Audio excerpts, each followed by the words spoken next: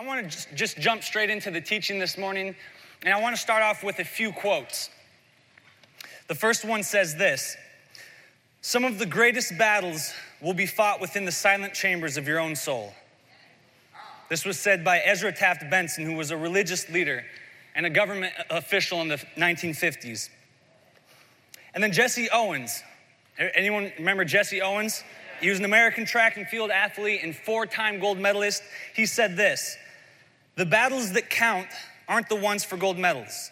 The struggles within yourself, the invisible, inevitable battles inside all of us, that's where it's at." And then the Dalai Lama says this: "A spiritual practice is a constant battle within, replacing previous negative conditioning or habituation with new positive conditioning." And then lastly, an author and psychologist, Sheldon Kopp, says all of the truly important battles are waged within the self. Now here we have quotes from people of different religion, people that have served in government, people that have been in athletics. And it doesn't matter what part of life you're from, they all recognize the same thing. And it's this, is that the mind is a battlefield. How many of you can say that the mind is a battlefield? That you recognize that the mind is a battlefield that impacts so much of our life, okay? So what's crazy is that even science now is backing this up. It's not just a saying that we have that the mind is a battlefield, but science is backing this up.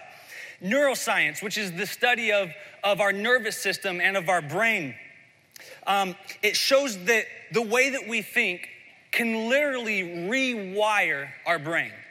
It rewires our brain, and it's something called neuroplasticity. So neuroplasticity is the brain's ability to reorganize itself by forming new neural connections. Now, that doesn't make a whole lot of sense, but basically what it's saying is that these connections, they strengthen over time as we condition ourselves that way. So that means that when you create a habit of thinking a certain way, if you're thinking negatively, it makes it easier and easier over time to go that route. And the same is true for positive thinking. The more that you fill your mind with good things and you're thinking positive, the easier it is for your mind to go that direction the next time. And so you can never really say, well, I only thought this. It's not that big of a deal. Guys, that's why it's a big deal when you see that pretty lady walk by and you begin to fantasize and entertain things in your mind. It's because you're rewiring your brain. And then you wonder why you have a problem objectifying women. And then you wonder why that it seems to follow you into the church and you just can't see women as sisters in Christ. And then you see it follow into your marriage and you wonder why you treat your wife a certain way. Because it's rewiring your brain. And it's a sin thing. The Bible says that sin affects all parts of our life. And so our brain, our body, everything's been affected by the sin in this earth. And so it's rewiring our brain. That's why it's a big deal when you allow hatred and bitterness to consume your heart and consume your mind. Jesus said that if you hate someone, it's the same as murder. You never have to do it, but you're thinking about it, you're dwelling on it. And you allow this hatred to consume you. Have you ever had that song that you just can't get out of your head? That's why it's important that the media that you're filling your mind with is something that's going to be encouraging you. Because the lyrics that we consume through music or through entertainment, it affects our thinking. It affects us. And I think that it affects us way more than we ever imagined. Because we just think, well, it's thoughts in the mind. It's not like I'm acting on something, right? But it's a big deal. And the thing is that what goes on in here can affect our mood. It can affect our emotions, our functionality, how we process our thoughts. It affects our memory, our health, how we perceive things, how we relate to people, how we act, and then even how we perform physically. Like, think about it. It's crazy that our mind can affect how we perform physically. Just to give you an example of this, I remember in high school, for a couple years, I picked up golfing. Now, if you've ever golfed, you know that golfing is an incredibly mental game. Jack Nicklaus, the famous golfer, said that golf is 80% mental, 10% ability, and 10% luck. And I figured this out as soon as I picked it up. So I had a buddy, one of my best friends growing up, he lived on a golf course. And so for a couple summers, I got a membership and I went golfing with him. And I always hated the first hole because on the very first hole, on the left-hand side of the fairway, there was this row of houses. And the first couple times I hit the ball, I think I hit one of the houses. Or there were several times where I would hit the house. And so I was always so paranoid that I'm gonna hit these houses on the left side of the fairway on this first hole. And then to make things worse, since it's the first hole, it's right in front of the country club. So everyone that's checking in and then they're starting to golf, you have a little bit of a crowd there that's waiting for you to hit your first ball so that they can go onto the course afterwards. So you have a little bit of a crowd. And then on top of it, my friend's house was on that strip of houses. So he would always say to me, "You better not hit my house." So all of it's kind of adding up, and I'm afraid that I'm gonna hit somebody that's out on their back porch grilling and kill them, or I'm gonna knock out a window. Like my mind is just going crazy. So here's what I did. If you imagine me lined up right like this, the hole is straight ahead. It was the easiest hole in the world, just 100, 120 yards, straight shot. Okay, so I'm lined up, the houses are on the left side of the fairway, and this is what I would do. I would line up like this. So now I'm like at a 45-degree angle from where the hole is almost behind me. And my thought process was, just in case I hook the ball, it'll hook back onto the fairway instead of hooking over towards the houses. But almost every time, do you know what happened? I would still hit it towards the houses because I couldn't win the battle of the mind. And you see that golf is simple. You just have to trust the process. You just make sure that your grip is right, that you follow through on your swing, that you line up right with the hole. But I couldn't win the battle here, and so I couldn't win the battle out there, and everything went downhill from there. And in case you're wondering, no, I never killed anybody, thank God. But some of you need to apply this to your anxiety. Some of you need to apply this to your fear, to your insecurities, to your stress, because sometimes there's nothing out here to stress about, but we find a reason in here to stress about it. You ever been there? Sometimes there's nothing out here to be anxious about, but we find a reason in here to be anxious about it. Most of the time, there's nothing out here to complain about, but we always find a reason to complain about it. And when you lose this battle, you lose the rest of the battle. And here's where I want to go with this afternoon. We all recognize that the mind is a battlefield. So if our mind is a battlefield, then the thoughts that we fill our mind with are either equipping our enemy for victory or they're equipping you for victory. Get that? If the mind is a battlefield, then the thoughts that you're filling your mind with, they're either equipping your enemy for victory or they're equipping you for victory. Now at this point, some of you may be thinking, so what is this? Is this like a self-help talk where you just have to think positive and try to imagine, the cup half full and everything's gonna be okay in life? No, this isn't a self-help talk because the Bible actually has a lot to say about your thought life. The Bible has a lot to say about your thought life. And there's so many different directions that I could go with this, but here's what I specifically want to talk about. It's about how the things that we fill our mind with affect our joy and contentment in life. How many of you would say that you could use more joy in your life? How many of you could say that you could use more contentment in your life? Whether you find yourself there or not, I think we've all been there or will be there. So the title of my teaching this afternoon, it's Elevated Thinking. Elevated Thinking. And I want to show you what the Bible says about this. So if you'll turn with me in your Bibles to Philippians chapter 4, we're going to start reading in verse 8. Philippians chapter 4, verse 8. Philippians, it's one of my favorite books in the Bible because it's such a positive and encouraging letter. If you compare it to some of the others, especially like Corinthians, Paul is addressing so much stuff going on in the Corinthian church. He's addressing so many issues, and it's just kind of a drag, it seems like at times. But Philippians, on the other hand, it's an encouraging letter. Like Paul is praising the Philippian church, and one of the key themes in Philippians is the theme of joy. Joy is mentioned in one way or another 19 different times in 4 short chapters. And interestingly enough, another key emphasis in Philippians is the mind. Paul is constantly mentioning remembering and thinking, things that have to do with the mind. One of my favorite commentators, Pastor Warren Wiersbe, summarizes the theme of Philippians as this. Get this. The Christ-like mind that brings Christian joy. The theme of Philippians is the Christ-like mind that brings Christian joy. So with that in mind, we find ourselves here in Philippians 4, verse 8. Paul is kind of summing up all of his letter, and he says this. Finally, brethren, whatever things are true, whatever things are noble, whatever things are just, whatever things are pure, whatever things are lovely, whatever things are of good report, if there's any virtue, if there is any praise, think on these things. And the things which you learned and received and heard and saw in me, these do, and the God of peace will be with you. So Paul, he's literally telling us how we're supposed to be thinking. But what are things that are true or just or noble? Like, what are some examples of things that we could be thinking of? What about the truth of God's scripture? What he has said? The fact that he loves you. The fact that in Christ you're forgiven.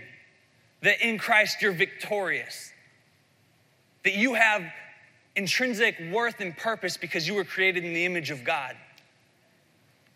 Now, if we're gonna be filling our mind with those things, that means we're gonna have to take some practical steps. Maybe a practical step of waking up in the morning and spending time in our Bible versus the first half hour or hour scrolling through social media.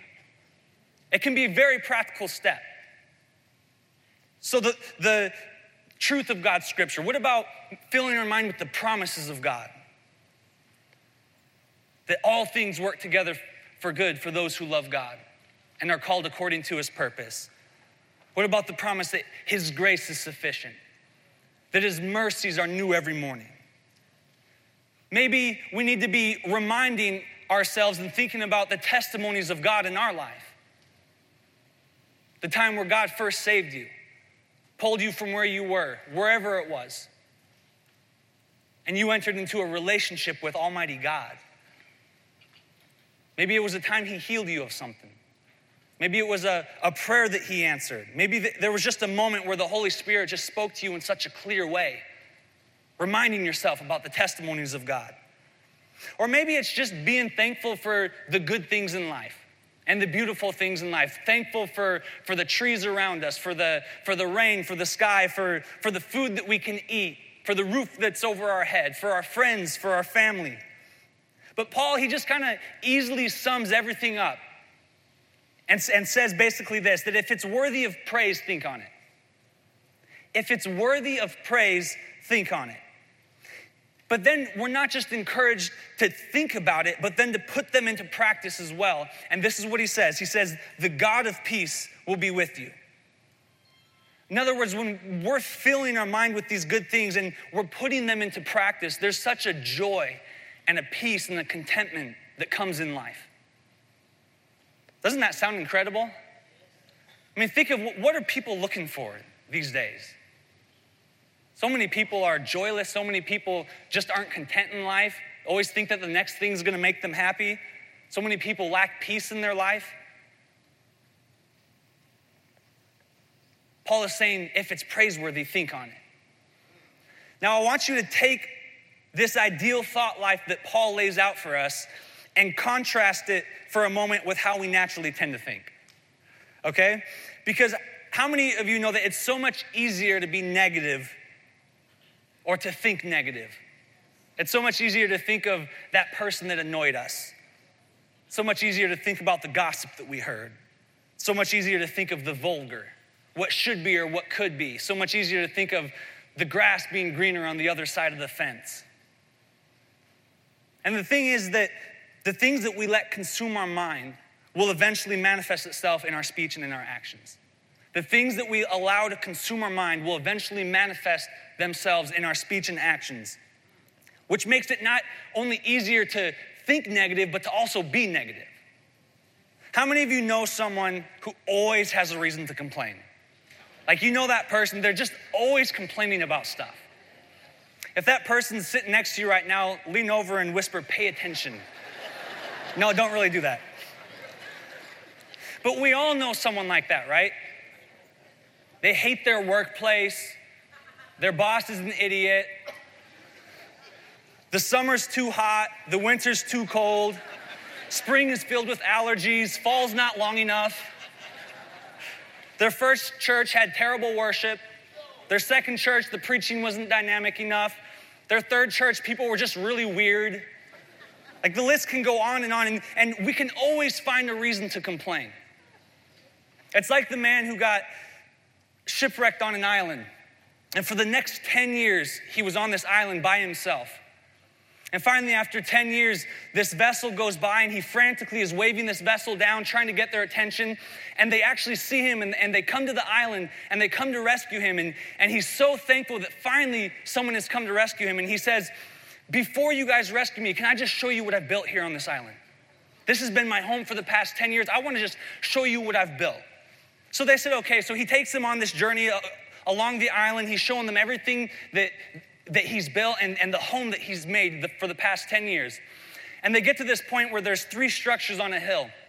And he says to them, "Let me show you these structures." And they get to the first one, and the men ask him, they said, "What is this structure?"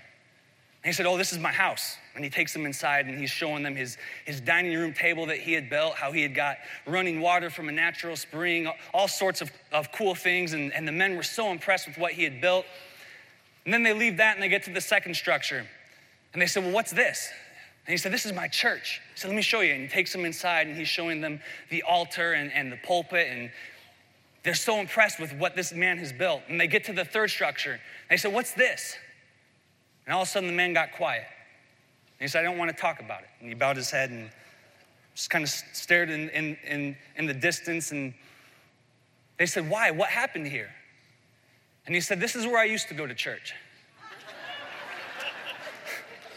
Now, there's like waves of people of getting it. Now, I'm not saying that church hurt isn't a real thing, because I realize that it is. But what I'm saying is that so many times our hearts and our minds just pursue a reason to be negative. We pursue a reason to complain. We always try to find a fault with something. I want to say this, that if everyone and everything else in your world is the problem, then most likely you're the problem. Get that?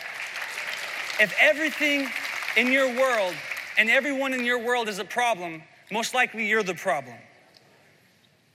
It's like the man who left home to drive to work, and on his way to work, he gets this frantic call from his wife, and his wife says, "Honey, please be careful. I just saw on the news that some idiot's driving on the wrong side of the interstate." And he said, "Honey, it's not just one idiot, there's hundreds of them." Right? There's always a problem with something else. My grandpa, growing up, whenever I would complain about something, or one of my siblings would complain about something, he would always start going like this. Anybody know what that means? I'd say, "Hey, Grandpa, what's that?" And he'd say, "It's the world's smallest violin playing Why Me, just for you."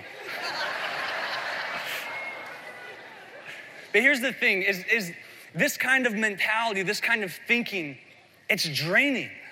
It's draining not only on you, but on the people around you. There's just no joy in your life.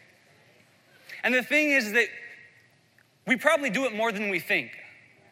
I remember about 6 to 8 months ago, I was going to do a lesson with the youth at the Summit campus, and I was going to talk about complaining. So I thought, in preparation for the lesson, I'll just kind of pick a day, and I'll keep track of every time I complain about something. Now, it could be about anything. It's too hot outside, the food at the cafeteria wasn't very good, I'm just too tired today. It could be a complaint about anything small or big, and I was going to keep track of it. I quit halfway through the day because I started to realize, okay, I complain about a lot more than I actually thought I did. You know, and going back to like the science of it, the more that we do it, the easier it is to go there. And then it gets to a place we're not even thinking about it, and we're just being negative. We're talking negative. We're putting other people down. I challenge you to pick a day sometime this next week and just try to keep track of how many times you complain about something, or you say something negative to someone, or you give a dirty look to somebody. Whatever the case is, try to keep track of it. So Paul, he's saying to think on things that are worthy of praise. And then he says this, another point I want to highlight. He said to think on things that are of good report. Whenever I read that, my mind instantly went to a portion of scripture where there was a bad report. Some of you probably know where I'm going here. But in the book of Numbers, if you'll turn with me there, Numbers chapter 13, I want to show you what a bad report does. Not just thinking, but speaking a bad report does. Numbers chapter 13. Now, up until this point, Moses, he's just led the children of Israel out of Egypt. He's delivered them out of Egypt, and they're getting ready to inherit this promised land. And this is something that God had promised, that you are going to have victory over your enemies, and you're going to inherit the promised land, okay? That's where we find ourselves here. And so what Moses does, what God tells Moses to do is to send out spies. And so that's what we see in chapter 13, verses 1 and 2. It says, the Lord spoke to Moses saying, send men to spy out the land of Canaan, which I am giving to the people of Israel. From each tribe of their fathers you shall send a man, every one a chief among them. And so Moses sends out these men, and they spy out this promised land for 40 days. And then finally they come back and they relay to the people what they saw. Picking up in verse 25, this is what they say. And they came to Moses and Aaron and to all the congregation of the people of Israel in the wilderness of Paran at Kadesh. They brought back word to them and to all the congregation and showed them the fruit of the land. And they told him, we came to the land which you sent us. It flows with milk and honey, and this is its fruit. Wow, sounds good so far. It is a pretty good report. Unfortunately, we get to verse 28, and it says, however, the people who dwell in the land are strong, and the cities are fortified and very large. And besides, we saw the descendants of Anak there. In other words, the giants. The Amalekites dwell in the land of Negeb, the Hittites, the Jebusites, the Amorites dwell in the hill country, and the Canaanites dwell by the sea and along the Jordan. And they're just naming all of their enemies that they're going to have to fight to enter into this land. Skip down to verse 31, and this is what they concluded. We are not able to go up against the people, for they are stronger than we are.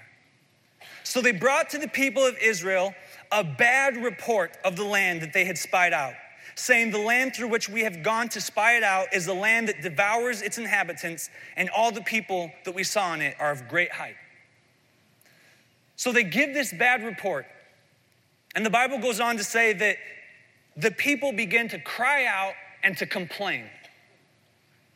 Now this is crazy because they say, why did you bring us into the wilderness to die here? It would have been better if we stayed in Egypt.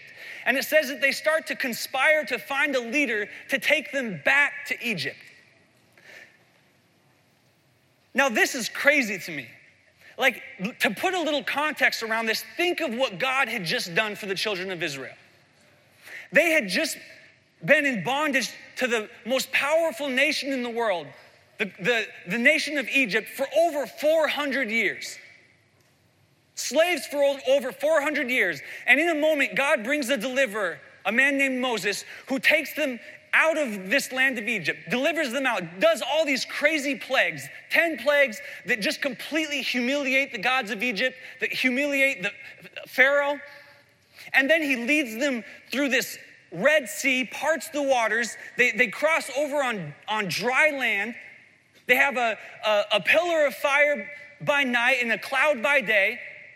They go through this Red Sea, and as the Egyptians pursue them, God brings the waters down and completely swallows up their enemies. This is the testimony that they had just seen. But because of a bad report, they're now talking about wanting to go back to Egypt.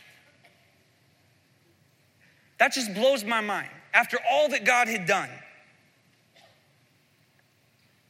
But there was a man named Joshua who believed in the promises of God. And he said this in Numbers 14, 7 through 10. He said, listen, the land which we passed through to spy it out is an exceedingly good land. If the Lord delights in us, he will bring us into this land and give it to us, a land that flows with milk and honey. Only do not rebel against the Lord, and do not fear the people of the land, for they are bread for us. Their protection is removed from them, and the Lord is with us. Do not fear them. So he's talking about the good things. He's talking about the promises of God. But it says that the congregation wanted to stone him with stones. The congregation wanted to stone him with stones. In other words, because of a bad report, an entire generation died in the wilderness. For the next 40 years, they wandered in the wilderness, and an entire generation died off because of a bad report of a few men. And here's what I want to challenge you with. What is your report? Is your thinking and is your attitude keeping you in the wilderness?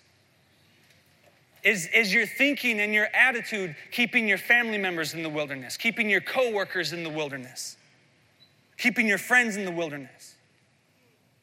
Now, I'm not saying that we always have to put on a smile and pretend like everything's okay and that we have to fake it through life. That's not what I'm saying at all. What I'm saying is be honest and open, but always in the spirit of love. Some things need to be confronted, so confront them, but don't criticize. You ever say, I'm not pessimistic, I'm just realistic? So be realistic, but don't be a discourager. Address things that need improvement, but also praise things that have been improved. Speak out against wrongdoing, but don't end on a hate note, end on a hope note. Give your opinion. By all means, give your opinion, because everybody loves to give their opinion, right? But don't put someone else down in the process.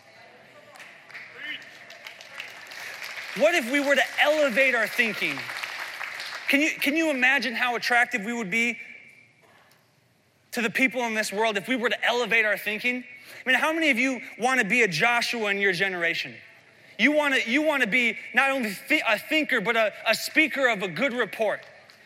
You want people to know that as a Christian, I have more things to be thankful for than I'll ever have to complain about. I want to speak the message of truth and hope and grace and love to a world that is so anxious and depressed out of their mind. I want to offer the light at the end of someone's long and dark tunnel. I want to live in the freedom of forgiveness and not in the shackles of shame and resentment. I want to live in the promised land, not in the wilderness. And that's our inheritance as Christians. We can inherit the promised land. We don't have to fall prey to this negativity and these things around us. We can be Joshuas in this generation, speaking a good report in the land. Amen? Amen. But I love this. If you'll turn back with me to Philippians 4, I love it that the Apostle Paul, he takes it a step further. He takes it a step further. Because many times the battles that we face in our mind, they're not just battles against general negativity, but it's a battle that's derived from a circumstance. And maybe it was a circumstance that was out of your control. Maybe a disaster happened. Maybe something was done to you that was traumatic. Circumstances that were out of control now produce such a battle in our mind. But I want you to listen to what Paul says in Philippians 4, 11 through 13. He says, I have learned in whatever situation I am to be content. I know how to be brought low, and I know how to abound. In any and every circumstance, I have learned the secret of facing plenty and hunger, abundance and need. I can do all things through him who strengthens me.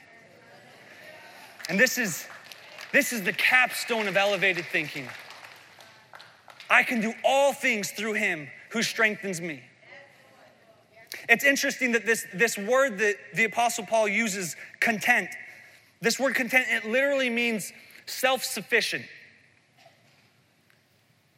And it was a Stoic word. So the Stoics believed that we could be self-sufficient through a mechanical self-discipline and through a fixed resolution. In other words, that they believed that they could operate independent of others, that you are all you need. The power is within your own will to resist the shocks of life's circumstances. This is the word that Paul uses. It was a Stoic word meaning self-sufficiency. But here's what he did. He took this Stoic word about self-sufficiency and he wrapped it up in the quote that I can do all things through Christ. And so what he's saying is, in other words, you don't find joy and peace and contentment in a self-sufficiency, but in a Christ sufficiency. Get that? We don't find our joy in life in a self-sufficiency, but a Christ sufficiency. Amen? And here's where I want to challenge us this morning. Let's elevate our thinking. Have you been losing the battles of the mind recently or lately? What do you need to start filling your mind with? Where has the enemy come in and just completely robbed you of your joy in life? Robbed you of your peace, robbed you of contentment because he's convinced you that sufficiency is found in someplace else? What are the truths that the enemy's replaced with lies? What are the good reports that he's turned into bad reports? What are the pure thoughts that he has turned into vanity? What are the shouts of praise that he's silenced and have given way to complaints? So if you'll stand with me this afternoon, here's what I want to do. I want us all to turn our hearts and our minds to God this afternoon. The altars are open. If you've just been really struggling in the mind, and it can be for whatever reason. Maybe I didn't touch on your specific situation this afternoon. But if you can just say, man, I've been struggling so much in my mind. I've been battling so much. Maybe you recognize that you have negative tendencies. Maybe you recognize that you have thought patterns that you just can't seem to break free from. Let's submit our hearts and our minds to Christ this morning. Yield our mind battles to him, recognizing and realizing that our sufficiency is found in Christ. Amen. Let's pray together. Heavenly Father, God, I thank you that Christ is sufficient for us. God, the one thing that won't change in our life, the one thing that's foundational is the one place where we find sufficiency. Lord, and I lift up everybody in this room. Lord, you created the mind. You know the battles of the mind. You know the individual battles that everyone is facing here this morning. God, and I'm praying that you bring peace in the midst of a warring mind. God, I pray that you would bring joy in the midst of just a resentment or an anger. God, I pray that you would bring contentment where there's just desire for something else. God, I pray that as Paul said, that we would fill our mind with good things that are worthy of praise. Praise God. If you're here this afternoon and you just don't know where to start with this, just start with the words thank you. Just find reasons to be thankful. And I especially want to say, maybe you're here this afternoon and you've never given your heart to Christ. You don't know what it means to be a Christian. Well, I got good news for you because the Bible says that when you give your life to Christ, he transforms you by the renewing of your mind. So maybe you've come in and you recognize the darkness in the mind. You recognize how far gone you seem to be. Listen, God can renew that mind this afternoon. Just call out to him. Heavenly Father, I just thank you for your goodness in our lives. God, and this is one of those messages that it's easier to talk about than it is to do. God, but I pray that as we strive every day to fill our mind with your scripture, with your promises, with good things, God, that we can say, like Paul said, that whether we find ourselves in need or full, God, we can be content in everything because we can do all things through him who strengthens us. God, we thank you and we bless you in the name of Jesus. Amen. God bless you guys.